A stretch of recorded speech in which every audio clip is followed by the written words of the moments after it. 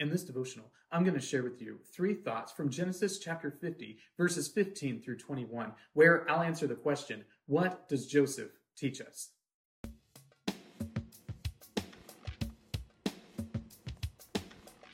Genesis chapter 50, verses 15 through 21 says, When Joseph's brothers saw that their father was dead, they said, It may be that Joseph will hate us and pay us back for all the evil that we did to him.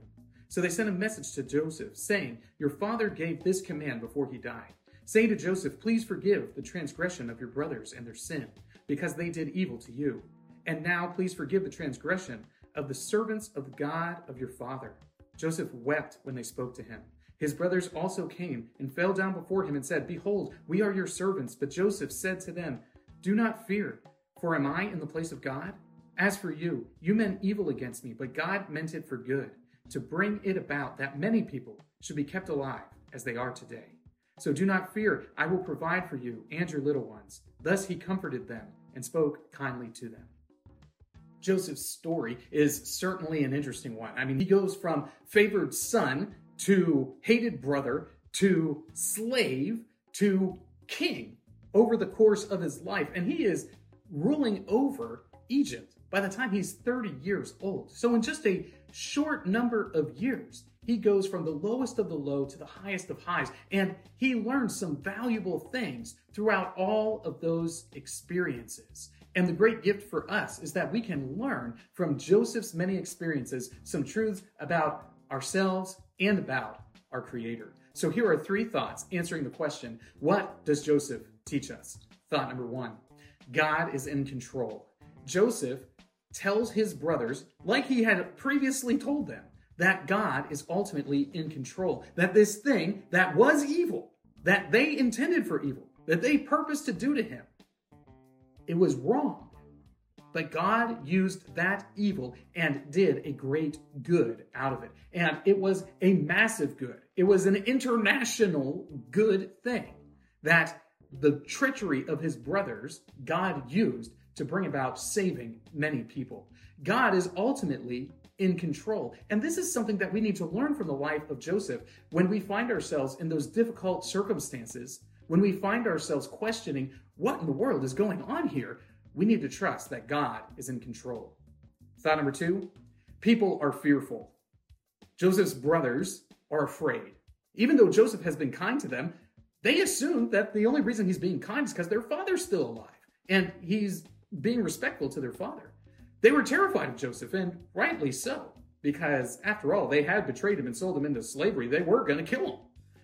So Joseph's brothers are terrified that now that Jacob is dead, that Joseph will finally have his revenge.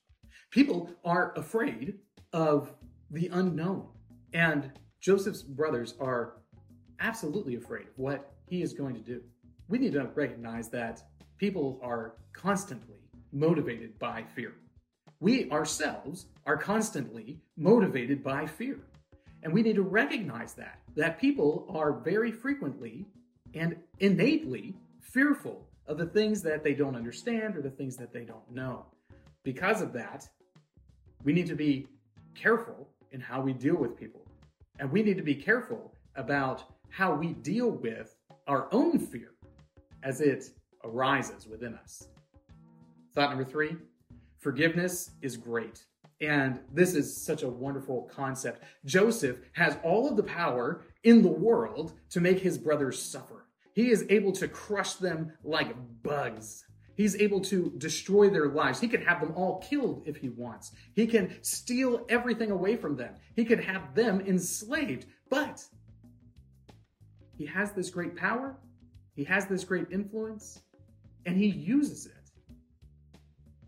Not in the way that we might expect, to exact his revenge. But he utilizes his great power to forgive. He forgives his brothers because he recognizes that the thing that they did that was so wicked and evil, God was using actively to bring about a much greater good in the world. Forgiveness is a great thing, and it's something that we can do for those who have sinned against us. For those who have wronged us, we can forgive them, and it is a display of power. One of the great things about forgiveness is that it actually makes you feel better. It is a blessed thing to release the resentment that you harbor in your heart towards other people. And as you forgive others, you find that the burdens of life become just a little bit lighter. These three thoughts come from the assigned reading of Genesis chapters 48 through 50. If you'd like to read through the Bible with me, you can do so by subscribing to this channel, by clicking on the link in the description, or by joining the Facebook group Through the Bible, where we are reading the text of Scripture together.